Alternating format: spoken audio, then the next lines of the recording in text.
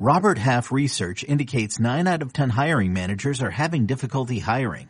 If you have open roles, chances are you're feeling this too. That's why you need Robert Half. Our specialized recruiting professionals engage with our proprietary AI to connect businesses of all sizes with highly skilled talent in finance and accounting, technology, marketing and creative, legal, and administrative and customer support. At Robert Half, we know talent. Visit roberthalf.com today. You want to head job somewhere and you don't control where that is. So it's kind of like, well, what if it's this place or what if it's that place? Do you take it? Or, I couldn't sit there and wait on Georgia forever. Today's day and age with the transfer portal, it gives you a way out. I'd heard all year from friends in Tuscaloosa that they liked the younger quarterback better than Jalen. I kept hearing that. I would hear that. Now, of course, I didn't think we were going to play him. Yo, welcome to a special edition of All Things Covered, part of the CBS Sports Podcast Network. The name says it all. It's me, B-Mac, and you're about to hear a dope conversation I had with Georgia head football coach Kirby Smart. Pat will be with us tomorrow for our full-length episode featuring another big-time guest. I repeat, another big-time guest will be joining us here on All Things Covered. If you like what you hear, download and subscribe and make sure you leave a 5-star rating on Apple Podcasts. You can also watch us on YouTube. Just visit youtube.com/All Things Covered. And now, the man of the hour, Kirby Smart. Welcome, listeners, viewers, All Things Covered. Just like the mailman, we will deliver a top-notch guest every week. You better believe it. You can count on that. And once again, we have an outstanding guest joining us here. This individual is well known throughout the college football ranks. This individual is well known throughout football ranks. A 4-time national champion as an assistant, 2017 SEC champion for the Georgia Bulldogs. He's joining us right now as he's currently getting ready to participate in the Peach Bowl this Friday against Cincinnati. Kirby Smart, head coach, Georgia football program, outstanding individual. And Kirby, before we get into football, right, I want to just give the listeners a little insight about me and your relationship. I first met Kirby Smart 1999. And as you guys know, who've been following the show, I was a top-rated corner coming out of South Florida, Hollywood MacArthur. You see the Mustang jersey in the back to my left. So my 5 official visits were to Miami, Florida State, Tennessee, Michigan, and Georgia. So when I visited Georgia, I flew into Atlanta Airport, Hartsfield-Jackson Airport, and guess who picked me up from the airport? Kirby Smart. Kirby Smart. Yes, sir. Guess who didn't sign B-Mac? Yeah, Kirby Smart. Hey, Kirby, you had the Trailblazer. You remember you had the Trailblazer, right? That was the Trailblazer you had? Trailblazer, sure was. Yes, sir. So I was a GA. I was freshly cut from 98 season by the Indianapolis Colts. I'd been at the Colts with Marvin Harrison and Peyton Manning. Didn't last long. I came back, decided to get into coaching, and the first job they gave me was like, okay, you got to be able to recruit. So they sent me to the airport to pick up all the big 5 stars that were flying in. B-Mac was flying in. He was supposed to be the top corner of the country, and we had to sign him. I was young then. I was fresh out of college, but I didn't sign B-Mac. But, I still got the coaching. No question. We're going to talk about that also. It's a small world. I tell people all the time, it's a small world. You never know who you may meet and who you might meet again. And Kirby, man, that was a nice ride from Atlanta to Athens, being able to talk with you then and never know. At that time, didn't think I would potentially see you again if I didn't sign with Athens, but we're going to talk about how we reunited later on in my collegiate career. But first and foremost, Kirby, an unprecedented season when you talk about sports in general. Right? Collegiately, professionally, there was a lot that was going on with the pandemic, you know what I mean? And the safety of the players and the coaches, the fans, the whole 9. But looking at the season, you guys were able to finish the regular season. How did you think the season went overall? It was very unique, B-Mac. I've never experienced, and I've been fortunate to coach right at, 20 years, 21 years. It was absolutely so different. I mean, the stress and the pressure that the players were under as student athletes, so many of our guys lost a routine. The routine used to be, man, I get up, I go to class, I go to academics, I see normal students, I have a social life. And now it was like, I'm living in a room, I'm doing all my classes in a room, I'm on a Zoom, and then I go over to football, then I go back home and I repeat the process. And it really put, like, the off season put our guys in some dark places, man, because they weren't seeing family members. They weren't allowed to go anywhere socially. And, you know, as young men, we like to be in a college town, go out, do things, meet people, see people on campus. They had no social life outside of football. And it was just very different. It was just very different for our kids this year. Well, you had 2 cancellations and 1 postponed game. You know, how did you keep the guys focused and dialed in when games were getting canceled and there was nothing you can do about it? Nothing you can do about it. And you didn't find out what got us. So you would practice all week and, you know, you get to Thursday and you're kind of like, okay, man, we're ready to go. And then bam, the game's canceled. I'm like, wait, we just practiced 4 or 5 days for this. So now you're telling me we're going to play that team again in 2 weeks. And the kids are like, we got to practice again 4 or 5 days to get ready. You know, that got to be taxing mentally on them. And it was tough, not knowing the unknown. I mean, every day you might go to practice, we're pulling a guy, like we're going to flex and we're going, oh, okay, he's out today. His COVID test came back and he's positive. And I'm like, wow, wait, so he's not out there. So he had all these reps and now he's pulled and then you got to contact trace him. So his roommate's out. So your practice organization, because the tests didn't come back maybe as fast as we wanted. We tested, you know, one day and then we didn't get the results back till the next day.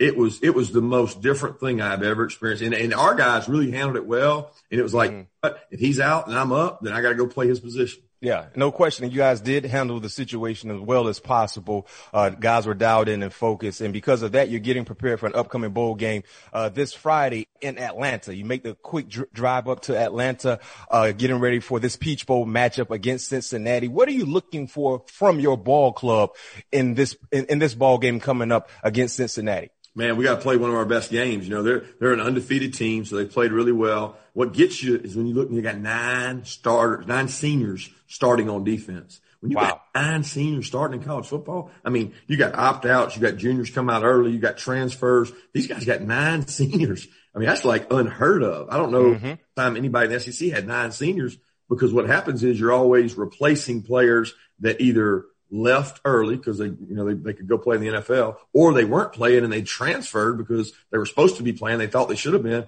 You just never see 9 seniors on a team anymore. So they all know the defense really well. Offensively, they got the player of the year at quarterback. So, I mean, we're looking for our guys to play our best game. And unfortunately, you know, we got 3 or 4 guys that are going to be draft picks that have decided they're going to not play in the bowl game, which I understand and respect, but it gives another guy a chance. Yeah. We're going to have some new faces out there. Yeah, no question. And you talk about this is an opportunity for guys who probably didn't play as much as they wanted to during the season to show up and show you guys as a staff that they can be dependable going forward. And you look at the college football ranks, of course, you know, when it comes to the playoff standpoint, you know, every big name school has playoff aspirations. And the top 4 teams were released over a week ago. Do you believe they got it right? Did the best 4 teams make the playoffs? Well, my personal rankings that I had to send in is they publicize your rankings. You know, if you're a coach that's one of the coaches poll, I picked a couple SEC schools in there, and I know you're a big ACC guy, so I gotta tread lightly on that. But I like to. We know filter here and all things covered, Coach. You're a DB, a former DB. I'm a former DB. We got to take chances. Yeah. So what was your top 4? Well, I mean, it probably was unfair to a lot of teams out there, and I'll probably get, you know, chastised for it. But I just feel like Alabama was there, Clemson was there, and then after them, it's really a debate. I feel like those are the 2 best teams in college football. But with the schedule and the rigors that our guys play, and I always go off NFL guys. I always ask guys, where's the best football played? Where's the most talent? And they're like, year in, year out, the SEC has drafted. And it doesn't mean that they're the best teams. And you're asking who are the best teams. But I know the most talent conference, and having played Texas A&M in Florida, you know, those are 2 teams that I feel like one of the 2 probably should have been in the 4, and it didn't happen, you know. So you live with it, you deal with it. The great thing is you get to have that debate. You know, guys like you get to sit back and say, who should it be? Because you can argue 8 teams to be in there. And if they had 8, who 9th and 10th were. But I definitely think the SEC team should have been included. And to back that point from you, you know, me just covering college football throughout the year, specifically the SEC, having the game of the week on CBS. Ohio State, they can say whatever they want to say about Ohio State, about the talent and the expectations. You should not be able to get the same opportunity as a team that played a full season when you only play 6 ball games. Because the thing I know about football, and you know as well as a coach, the more opportunities you step on the football field, the more opportunities you have to lose. Right? And we saw 2 close ball games with Indiana and Northwestern, and they won them. But me personally, that's not fair to the other teams that went to battle 10 games. 9 games, whatever the case may be, whatever COVID allowed you to do, right? And you took advantage of those opportunities. So me personally, I have an asterisk behind Ohio State, and the same can be said for Notre Dame. Me personally, Notre Dame, I know Notre Dame is the money getter. You know what I mean? That's a prestigious football program. They bring top dollar, but the way they performed in the ACC championship game, I don't want to see Notre Dame get into the playoffs and lay down like they've done in years past.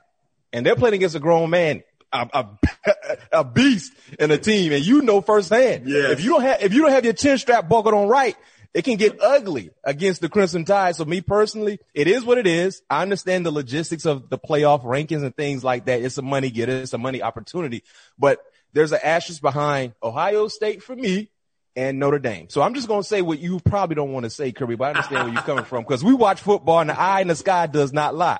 No, it doesn't. The physicality in the line of scrimmages are so big there. I mean, I look at Alabama's offensive line, and it's, they've got 5 linemen that are going to be playing in the NFL within the next 2 years. They're just extremely physical and big. It's going to be interesting to see them match up with Notre Dame, and then, if they win, who they'll match up with next.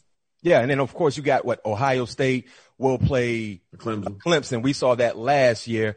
Like I said, I have an asterisk behind Ohio State, but they get a chance to right their wrongs, right? In my personal opinion, they beat Clemson, and of course they should have been there. But if they lay down against Clemson, the first debate will be, well, they had no business in the playoffs. And speaking of Ohio State, you look at the quarterback matchup, Trevor Lawrence, Justin Fields. Justin Fields was the guy that you once coached because of the transfer portal, something I don't like as a former player, because one thing I hate about the transfer portal, it does not teach accountability. Right. You know what I mean? And sometimes you need to leave, sometimes you don't need to leave. And I'm come from the old school just like you, but the transfer portal is something that I think is handicapping a lot of kids because they don't get what they want as fast as they would like to get it. But when it came to Justin Fields, do you believe that, he should have probably stayed with you guys a little longer, or was it better for both parties to kind of go their separate ways? That's a great question, B-Mac. He's number one, he's a great kid. Sister plays softball here. He's very bright, just well-rounded kid, and so many players on the team really loved him. I think with the new recruiting age that we live in and the hype that follows, the number one premier player. I mean, he and Trevor were really the top 2 players coming out in the country, and they happened to be 30 miles from each other. And a lot of comparisons happened with Justin to Trevor. So it was very evident to us early on in the year that as Trevor had success and began to play, and I think the Texas A&M game, he got in and played more and more, Justin felt the same way, that, hey, I'm as good as him and I should get an opportunity to play. And, at the time we had Jake Fromm, who was playing pretty well. He was playing good football and went toe to toe with Alabama in the SEC championship game. And, we didn't play real good defensively, but Jake did a lot of good things. It was really a tough situation to manage because Justin is extremely talented. Today's day and age with the transfer portal, it gives you a way out. It gives you a way to go play somewhere right away. And you can't say it hadn't benefited him, because he got to go to a really good program. He got to play right away, and he's played a lot more football because he chose to go there. So you can't say that it was wrong or right, but I would say what you said earlier, the accountability factor and, guys sticking it out. Sometimes it pays off to do that, especially at other positions. Yeah. Quarterback is unique because there's only one. Yeah. He's only on the field one. You go to DB, it's like if I'm not the best corner, then I need to play safety. I might play nickel. I might play dime. So many other places to play and grow as a player and develop where you could be patient. Quarterback, it's hard because there ain't but one up on the field. Yeah. Last question. When you look at this current college football season, if you had a vote when it comes to the Heisman Award, who do you believe should win the Heisman? That's a great question. And I usually wouldn't answer that, but, I'm not going to be politically correct, and I'm going to say who I think the best player is, and everybody will know why I think he's the best player because of what he's done against Georgia, Devontae Smith. This is a young man that I had in camp when he was in the 8th and 9th grade, and I was at Alabama. Where he weighed like 125. He was so small in the 8th and 9th grade, and he was so talented. And by the time he got to be maybe a junior, senior, he was like 155. And at one time, he was actually committed to Georgia. And not many people remember that. He was to Georgia, decommitted to Georgia, and ends up going to Alabama, won the national championship on the last play of the game against us, and then played a phenomenal game against us this year. We had 2 good corners all draped all over him. You couldn't ask him to cover him any better. He comes in, breaks better than anybody I've ever seen. He catches the ball, going back to the quarterback. And to me, he's the best player in college football. And right now, the money is backing what you're saying. He is the odds-on favorite to win the Heisman Award. No question. He is the odds-on favorite. And the crazy part about DeVonta Smith in this year, with him being the favorite to win the Heisman, in the beginning of the season, he didn't even have any odds. You couldn't put any money on him. He was not even on the board. That's the thing, Kirby. His name was nowhere on the board. And I think around mid-October or something like that, he was plus 3,000, right? He was clearly not anywhere in the top of the board. He was plus 3,000. So think about this. When his name first surfaced on the board, he was plus 3,000. If anybody put any money on him, they're smiling from ear to ear, because I do believe he will win the Heisman. And speaking of DeVonta, and I said this coming into this season, right? We highlighted Jerry Jeudy from last year. Yep. Guys you played against. Ruggs. But I said, and this is what I said coming into this season, the best pure wide receiver was DeVonta Smith last year. Just when you look at the statistics and everything that he did. And I'm like, well, there's not really a big drop off, because you got the best pure wide receiver, who's probably the best football player too at that position, because he's a football player. He's a fast guy, but he's not the biggest guy, but he plays with a big heart. He plays with a lot of energy. He blocks on the perimeter. He does a lot of good things. And the best thing, the amazing thing to me is, people don't talk about it. He had a choice to come out last year. Like, he should have come out. And all these first rounds, it was a wide receiver loaded draft. If you go back and look at Jeudy, the CeeDee Lamb, Ruggs, all these great wideouts. I want to say 4 or 5 guys went in the first. Yeah. Jefferson from LSU. Yeah. LSU is probably having the best season. If you look at all that and you say, this kid could have came out. He decided to come back to Alabama, and he may walk away with a Heisman Trophy. Yeah. That is crazy. The first receiver since Desmond Howard, by the way. Right. Yeah. Yeah. So right now he's the odds-on favorite. And like I said, in the beginning of the season, Kirby, he was not even on the board. No one thought he had a shot to win the Heisman. And hopefully somebody put something on the line when he was plus 3,000, because they're going to cash in big time. Kirby, so let's transition to your career, coaching career, playing career. What people some people might not remember about you. Once upon a time, you wore number 16 for Georgia, right? You know what I mean? Wore number 16 with the big shoulder pads, commanding the secondary. You had a successful career playing at Georgia, but when did you eye a coaching career? I know your father coached you as well. He was a ball coach, but at what point in time did you eye coaching the game of football? Probably when I walked in that Bill Polian's office, the general manager, and he told me that I was no longer going to be part of the Colts. And he said, you can go over to NFL Europe, or you can become a coach. And he was like, I think you'll make a really good coach, but your future is not playing safety in the NFL or playing corner. So once I heard that, I went back to Athens, and I didn't have much else to do. And a lot of people offered me a couple of business jobs in Atlanta, financial jobs. Yeah. And I said, you know what? I'm going to try this coaching out. And once I tried it out, I kind of fell in love with it. I don't feel like I worked a day in my life, B-Mac, because all I've done is coach. And that's the key. When you're doing something that you love to do, it doesn't feel like work. You don't get tired of doing it. You know what I mean? Nope. That's why I wanted a transition that was as close to the game of football as possible.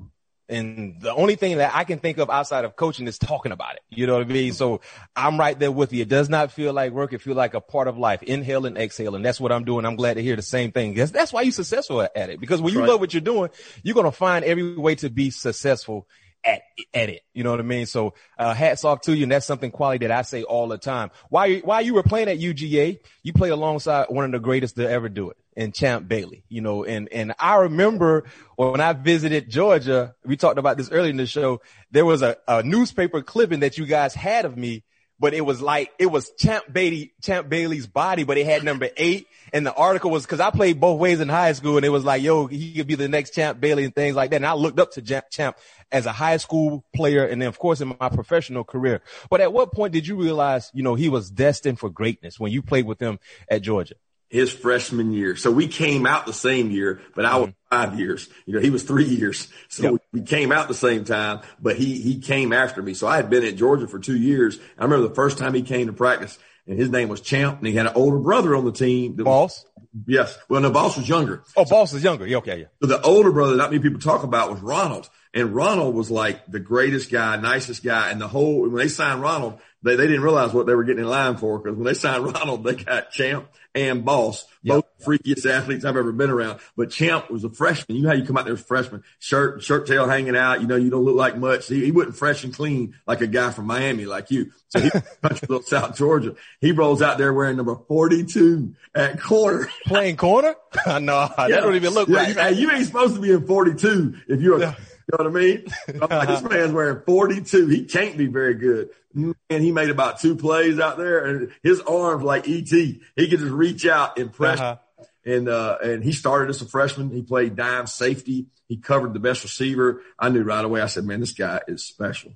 Yeah, he went on to be special, one of the greatest to do it at UGA, and clearly one of the greatest to do it in the National Football League. And after that, your first big coaching opportunity happened in Tallahassee, Florida. 2002 to 03, you're a graduate assistant, Florida State University, under Bobby Bowden, also under Mickey Andrews. Man, what did you learn during your time there at Florida State, from Bobby and from Mickey Andrews?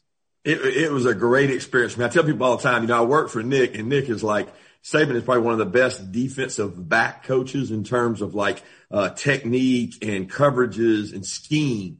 But I learned effort and toughness from Mickey Andrews. I mean, I used to sit in those meetings and I would want to coach. Well, if they do this, we need to check this. We need to do this to stop this. And man, Mickey wasn't having none of that. It was straight jet robber, and it was straight. And let me tell you something. If you didn't cover them or hit them hard enough, you had to hit them harder. They wouldn't answer. You had to hit them harder. And he coached effort to you guys. I used to sit in that meeting. I'd be like, man, this guy, y'all used to run, sprints at the end of practice, and he would either thumbs up or thumbs down. Thumbs up or thumbs down. I'm down. I got a backside corner who's not running hard enough. We're like, that's it. Yes, right there. Down. Yeah. And the standard that y'all held each other to at the end of practice, y'all were flying. And I'd be like, man, these guys are dying to get a thumbs up. Oh my God. Hey, but Kirby, we used to really appreciate you because you always gave us that thumbs up. We'd be looking for Kirby, like, we're going to get that thumbs up for Kirby. Hey, I was scared of Darnell Dockett. I was scared of Darnell in the locker. Hey, but here come Andrews. I'm down. I got a defensive end who's not running fast enough, and he's high as a kite. We're like, come on, Coach, man. I tell people all the time, man, and he is the one individual throughout my playing career on any level that made me think I can go above and beyond the task that was called upon for me to do. Right. Yeah, exactly. The mental coaching he displayed and he gave us week in and week out was like you say off record before we started recording, you said he couldn't coach right now. He didn't coach. Man. Hey, what about goal line? When y'all used to do that smoke technique. That smoke technique. That's what I'm trying to tell you. Hey, Kirby. So a few weeks ago we had Antonio Cromartie on the show. And he talked about that smoke technique. Can you please, as a ball coach, tell our listeners and viewers what the freaking smoke technique was and why it don't make any sense to have a corner involved in it? How about this? I just walked out of my defensive meeting, getting ready for Cincinnati, right? And we're doing goal line today for goal line practice. We're still doing the same goal line. The difference is we have defensive ends doing the smoke. So they weigh 270 pounds. They're the smokers. At Mickey Andrews' goal line technique, he had corners who weighed 175, 180 pounds playing D end and coming off the edge, and they were so low to the ground. Yes. Under them. We had to steal the fullback over and over. And he wanted you to go with all the speed you have, maximum speed. Not to mention in our practices, we had to tackle Greg Jones, who's about 250, straight Rip City, all muscle. He wanted you to run straight into number 6 and make sure you knock him back. We're like, Coach, that doesn't even make any sense, Coach. Yes, give me a man that's going to get in there and get in a fight. That's give me a DB who's going to get in there and get in a fight. Leroy Smith, he loved any DB that was short and could do smoke technique. And yes, sir. The hip of the tight end. You had the hip of the tight end. Pinch the hip. Yeah, no question, man. Coach Andrews, man, I love him to death because he's a heck of a ball coach. And like I said, man, coming up in the coaching ranks for you, Kirby, man, and it's no surprise you're as successful as you've been because look who you've been around. I mean, iconic coaching individuals. And then leaving Tallahassee, you get an opportunity to go with old Saint Nick is what I call him, who likes to deliver the gifts. Nick Saban in 2004. And this is crazy because I looked at you guys as staff, right? At that time, Nick Saban was the head ball coach. You had Jimbo Fisher. You had Derek Dooley. You had Will Muschamp. And just talk about that coaching room that you were a part of at that time in 04. Yeah, that was incredible for me. That was my first time really stepping into the waters of a full-time job. And Bobby Williams was on that staff, who had been head coach at Michigan State and done a tremendous job. He's at Oregon now. I mean, that staff was just unreal how many good coaches were on it. And Nick surrounded us and really coached us. And he always tells that was one of his favorite staffs because he had so many either coaches' sons, because, Derek Dooley was a coach's son, Muschamp was a coach's son. So many of us had kind of grown up around it. And he was tough on us, but nobody ever complained. Nobody ever whined or did anything. We just kept right on going and won a lot of football games with him doing it. And then Nick goes to Miami. And it's crazy because I don't know if you remember this. When you went with Nick to Miami, the first preseason game, I think you guys played Pittsburgh. Absolutely. I got a chance. Yeah. You were the DB coach. I got a chance to say a few words to you. Then I'm like, man, me and Kirby just keep crossing paths. It happens somehow. But, tell us about that experience and how surprised were you when Nick gave you the call like, yo, Kirby, I want you to, cause at that time, Nick was en route. His trajectory of college football was headed upwards, and then he leaves to go to the National Football League. But how surprised were you to get that call, and what was that experience like for you? That was very unique for me because I didn't have my experience in the NFL was short-lived because I didn't make it. I got cut. So when I got an opportunity to go coach there, I was actually at Georgia as the running backs coach, and I wanted to be on defense. That was my passion, my love. I wanted to be with DBs. So when I got a chance to go to Miami and coach defense, I was like, this is a once in a lifetime. They say, coaching in college is like getting your college degree. Well, coaching in the NFL is like getting your PhD. So I was like, I'm going to get a chance to go coach really good players, learn a lot, and got to be around Dom Capers, some really good coaches. That really helped me to do that. I remember that night you're talking about against the Steelers because, what's really funny is that the receiver on the team was Hines Ward. And Hines and I came into Georgia together. And I'll never forget, I'm the DB coach on the sideline. And, Hines was known as a real physical blocker. He was really tough physical. He was holding one of our DBs. And I'm yelling at the official on the sideline, Hines is holding. He's holding. He's holding. And Hines looked at me and smiled. And he said, they ain't calling that on me in this league. He said, in this league? I was so mad because I played with him. Yeah. And you know what type of player he was. Oh, no question. No question. Then, of course, you guys leave Miami and go to Alabama, right? And, just looking at that opportunity. And one thing I can say about college football, I got to tip my hat to great individuals who do it for a very, very long time. And Nick Saban has been an outstanding coach. But because of his success, the coaches that coach under him, they get head coaching opportunities as well. But it seems like for whatever reason, whenever his assistants face off against him as a head coach, they don't do well. He's 23-0. What do you think is the recipe for his dominance against his assistants when it comes to head coach on head coach? I tell people this all the time. His resume against everybody is that way. No question. So with the winning percentage is 100% against his assistants. That's incredible. He's 23-0. In most of those games, his team was much better than the other team, regardless of who was coaching them. And you look at his record against anybody since he's been at Alabama, it's pretty strong. I think Gus Malzahn had a pretty good record against him, and Hugh Freeze did a pretty good job there at Ole Miss and got him twice. But outside of that, there's nobody really beating Alabama a lot in terms of consistently because they got really good players. He does a really good job of not beating himself, and he has an excellent staff, and he's got good players. I would be the first to admit inevitably it's probably going to happen if you play enough games, and if one of his former staffers has a really talented team, they're going to have an opportunity to. And, hey, we've had as good a chance as any.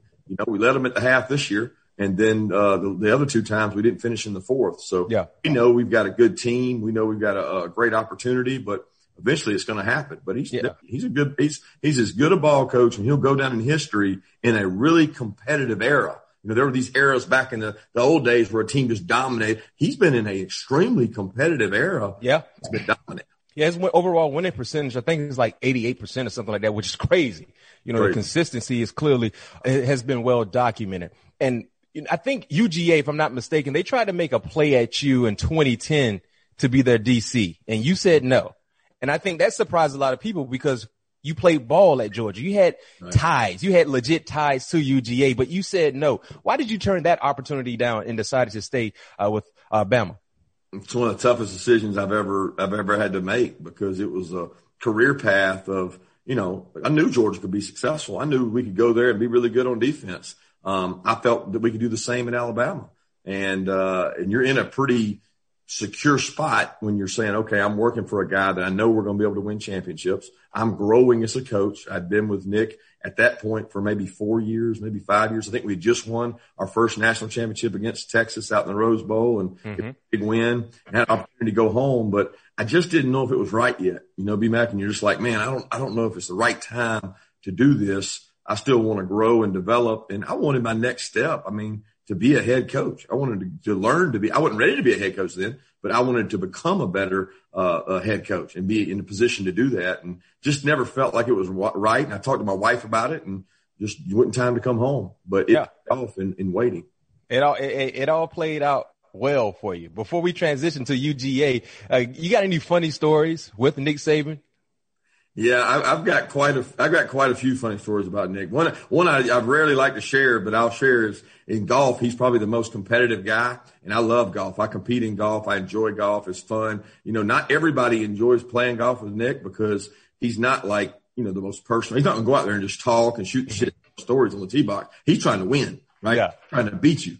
And so he, on the first tee box, everybody has a kind of unwritten rule. You get 2 off the first tee, like get warmed up. I'm going to hit 2 balls off the first tee. So I hit my first one bad and I'm like, all right, I gotta get my other one. We didn't warm up. We don't stretch. I mean, we go straight from the office, go play. So I hit my second one out in the fairway. He hits his first one out in the fairway pretty good. And he doesn't use what he calls his mulligan. So I'm keeping that. Well, I'm like, where I play, you don't get a mulligan like later on. You can either use it on first hole, but that's it. So me and him are in a dead lock match. We get to hole 18. I'm finally up on him, like 2 strokes up on 18. I got him. I hit the ball right down the middle on 18. I know I'm going to win now. He hits his drive on 18 out in the woods and he says, I'm going to use my mulligan. Like from the first hole, he going to bring out the mulligan and use it on that hole. I'm like, you can't do that. Mulligan ends up like tying me on the score and still claims I never beat him. And I'm like, that's not right. That's just, you can't pull out a mulligan on 18. I didn't know he was nice on the course though. That's new information. Yeah. Okay. So what about this? Let me hit you with this question. If you could rank the top 5 coaches you golf with, right? Who would be in that top 5 amongst all the coaches you golf with and you respect them as a golfer and they respect you as a golfer? Who would be in that top 5? Wow. I would probably say Hugh Freeze. The best I've ever been around. Hugh Freeze would be number 1? Yeah, Hugh Freeze would be 1. Okay. Nick would probably be 2, and that's amazing because, Nick's a little bit older, but Nick hits the ball really well for his age. So Saban's 2 for me. 3, man, I don't forget anybody. I'd probably say Matt Luke would be 3. Mel Tucker can play some golf at Michigan State. Coach can hit a golf ball. And last would probably be Gus Malzahn. Oh, okay. I would love to see that. I think we can do like a celebrity, golf match with college coaches. Maybe the proceeds can go to wherever charity it would be. I think that would be major. That would be fun. That'd be great television for people to see. No question. We need to get that at CBS. Golf too. Some guys swinging and missing. Yeah, because when the names that you mentioned, unless I guess if you personally know them or know someone that know them, you might not know that they really play a lot of golf. Yeah, exactly. And they're pretty good at the sport. So that would be definitely would be dope. That would be quality content, I think. Hey, CBS, shout out to CBS. Let's see if we can make that happen. Let's transition to your current opportunity. Like you said, in 2010, they wanted you to be a DC, right? At UGA. You felt like the time was not right for you to move. And eventually you wanted your next step to be a head coach. UGA calls you. How special was that moment for you? It was awesome. I mean, it's where I always wanted to be. I wanted to come home. You rarely get, you want a head job somewhere and you don't control where that is. So it's kind of like, well, what if it's this place or what if it's that place? Do you take it? Or, I couldn't sit there and wait on Georgia forever because Mark Richt had a lot of success. He'd been very successful at Georgia and I didn't know if it was ever going to come open. So, it came open and they made the call. And, I know my wife was happy because she got to move closer to her parents. She's a Georgia basketball player, women's basketball player that played here. And then I got to move closer to my parents. So it ended up being just a great opportunity. And, it's one of the top 5-10 jobs in the country in no question facilities and financial support and athletic department support. It's all there. And how often do you think about that 2017 national championship game?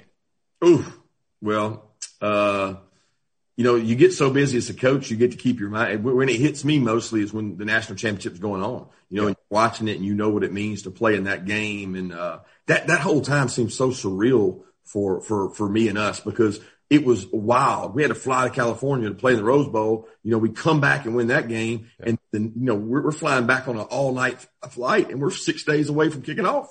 And Kirby, real quick, that's something I don't like. I don't like the first ball game being so far away, especially when you know where the national championship game is going to be. I understand you want to solidify your obligations and the bowl rights and things like that, but you have to really take in consideration the players. Right. You know what I mean? That's tough. Like you just said, how about last year or whatever year? What year was it Alabama and Clemson played in California, right? Yep.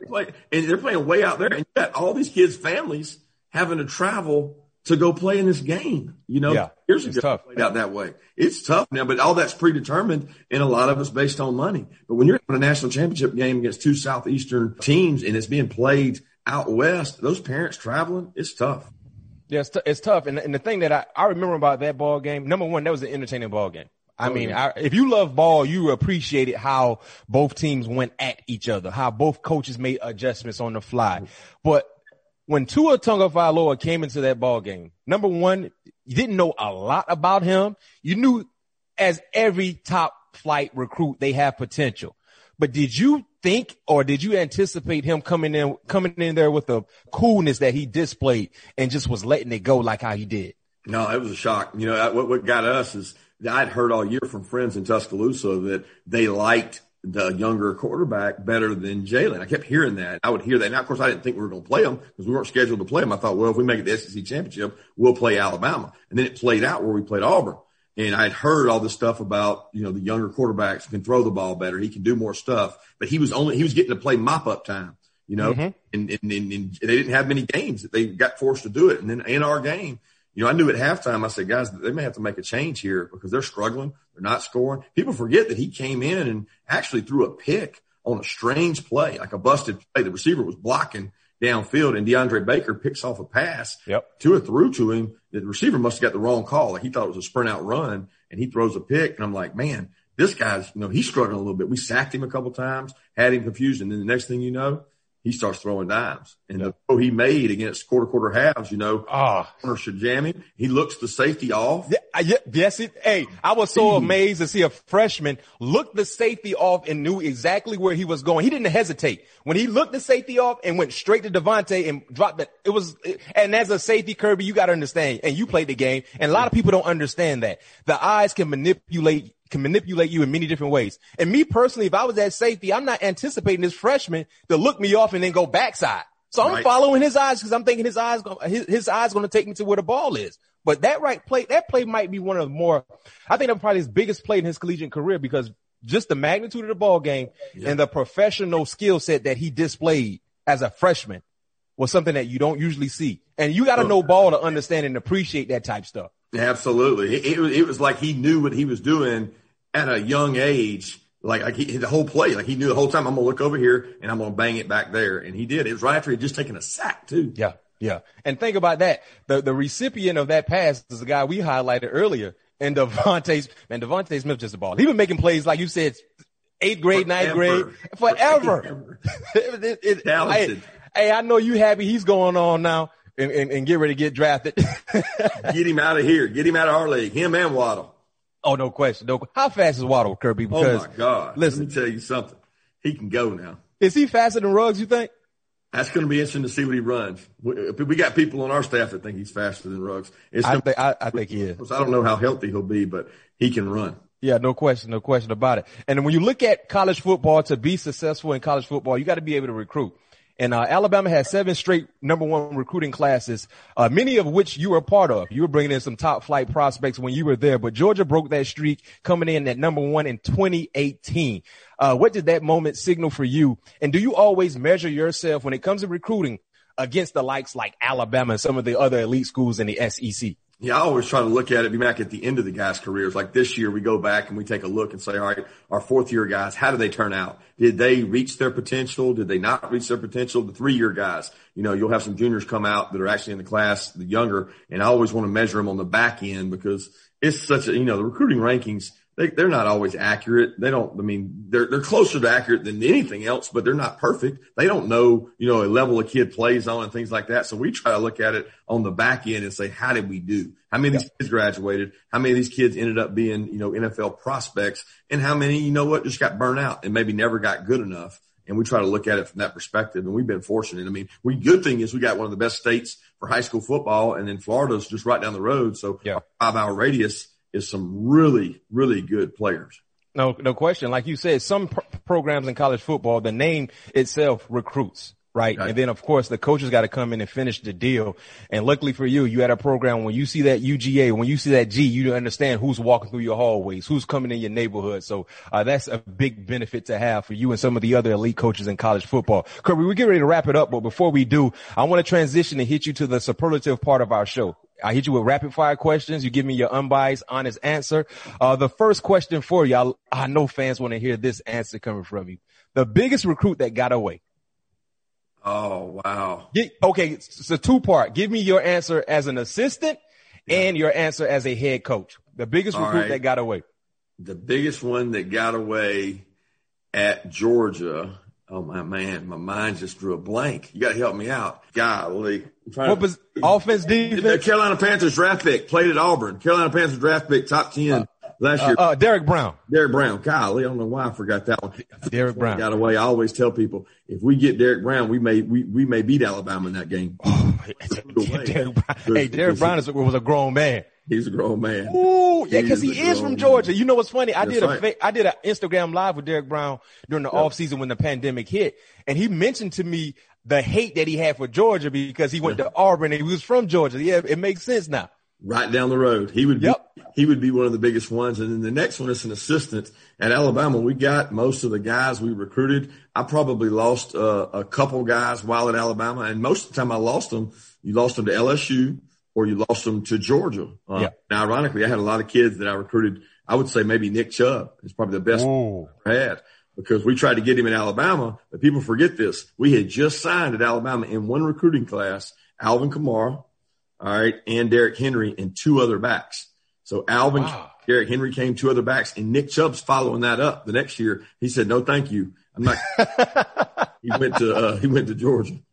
Hey, you're a smart man because one thing about Bama, especially when you were there, I had no problem recruiting running backs. None at all. They still do a great job, but man, listen, Nick Chubb made the best decision for him because it worked out. You know what I mean? And one thing I can say about Alabama and Georgia, when it comes to running backs, you guys do it best when you recruiting. That is, you guys do a phenomenal job in recruiting big time backs that go on to have professional careers. You played in a lot of title games, especially when you were with Alabama. But what's your most memorable title game with the Crimson Tide?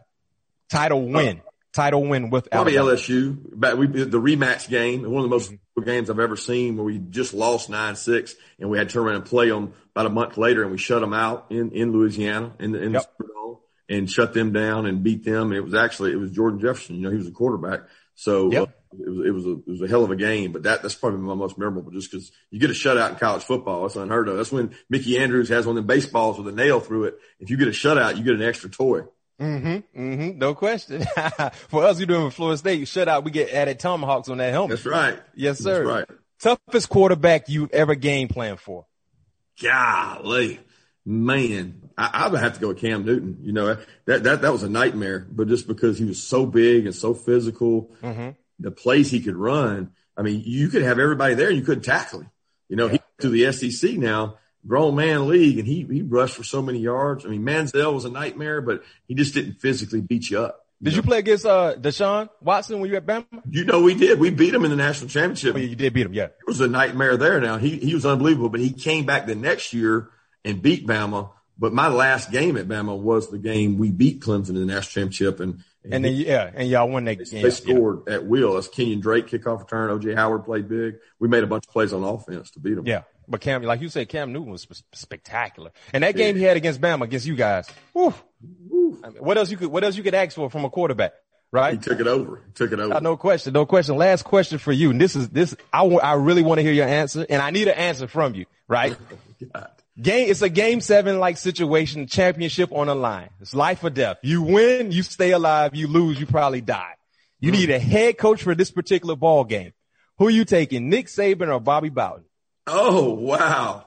That's a tough one right there now. Yeah. And you say I got to have an answer to this one? Yes, you got to have an answer to this. I'm gonna take Nick as the defense coordinator. I'm gonna take Bobby as the OC. So. Oh, you gonna finesse me? You gonna finesse me? And you know, if you do that, you know who's gonna have something to say. Mickey Andrews. He's gonna be cussing you out from left to right. There's no doubt about that. There's no doubt. Mickey gonna be the DB coach. He'll be working for Nick. He won't like that. Hey, you better have some mentally strong, tough DBs because he's gonna run everybody out of town. Yeah, they'll all quit. They'll be in the portal. No question, they'll be in the portal like tomorrow. They will be in the portal instantly. But hey, Kirby, man, appreciate you for giving us a little bit of your time. We know you're busy, man. Best of luck this upcoming Friday against Cincinnati. Stay healthy, continue to do the job you've been doing. I got to come check you out in Athens too when everything gets back to being a bit normal. I got to come check you out. I'm not too far away from you. So, man, it's always been a pleasure. You've been an outstanding individual since the first day I met you in 1999. In December. I can't remember what weekend that was when I met you here in Atlanta. But, man, it's a pleasure, man, being in your life and you being in my life, man. Continue to keep doing what you're doing. I'm only a phone call away. And once again, man, appreciate you for joining us here on All Things Covered. Thank you, B-Man. Y'all got an incredible show. I've loved following it and following your success. And to be able to say that I coached a guy like you and to see you transition your career from on the field to off makes me, I'm just pumped for you that you've been able to do it. You tell Pat P. Now, I still remember that game when him and Julio, LSU and Bama were going at it. I think he had to avoid me because Julio got the best of him that night. So Pat P. didn't want to come on the show with me. You know what I mean? But hey, I want to make sure I tell him that. And also too, Pat thinks he's a top flight golfer. So at some point in time, when you and all these top flight coaches that you named got some free time, we got to try. He played in a tournament, Arian's tournament over the summer, over at where my lake house is. And I saw him. He was dressed to the nines, man. He was dressed clean and he was knocking the hell out of the ball. He can go. Yeah, he can go. He got a freaking digital range in his house. Like golfing is his thing. I got to find a way to talk to the powers that be with CBS. I think that would be must-see TV. Guys like yourself, Saban, Hugh Freeze, Mel, all you elite college coaches. It was good. Mark Ingram can hit the ball. Mark Ingram, really? Mark Ingram can hit it. Yes, sir. Because I asked Pat about his top golfers. We had J.R. Smith on the show who also golfs a lot. Yeah. And Pat didn't mention Mark Ingram. I know he said Adam Thielen can go. He said Adam Thielen is very, very good on the course. So I mean that would be lovely. I mean that'd be great if we can make that happen. You tell Pat P we'll go playing. Hey, he's got more money than me, so we can gamble a little bit. Hey, but one thing I can say about coaches, your check is guaranteed, Kirby. Yeah, it's guaranteed till you're fired. It's guaranteed. But I appreciate you, Kirby. We're going to tune in and check you guys out this upcoming Friday against Cincinnati. Once again, join us here. All Things Covered. Kirby Smart, you are our third head coach on the show. We had Mike Tomlin on. We had Jimbo Fisher on. And now we got Kirby Smart on. And all the coaches that came before you, they're doing real well. They're doing real well. Luck. I like it. No question. Call me Rabbitfoot, Coach. Appreciate it. Thanks again to Kirby Smart, and thanks to everyone listening and watching us on this episode of All Things Covered. Please make sure you subscribe and leave us a 5-star rating on Apple Podcasts. We'll be back again tomorrow with a full-length episode with Pat Peterson, where you can expect all things to be covered. Peace.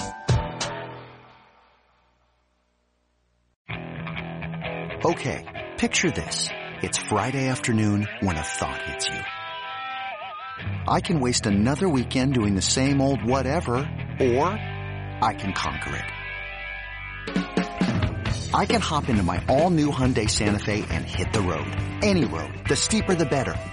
Because my all-new Santa Fe is available with H-Track all-wheel drive, so I can hit the trail without a worry in the world.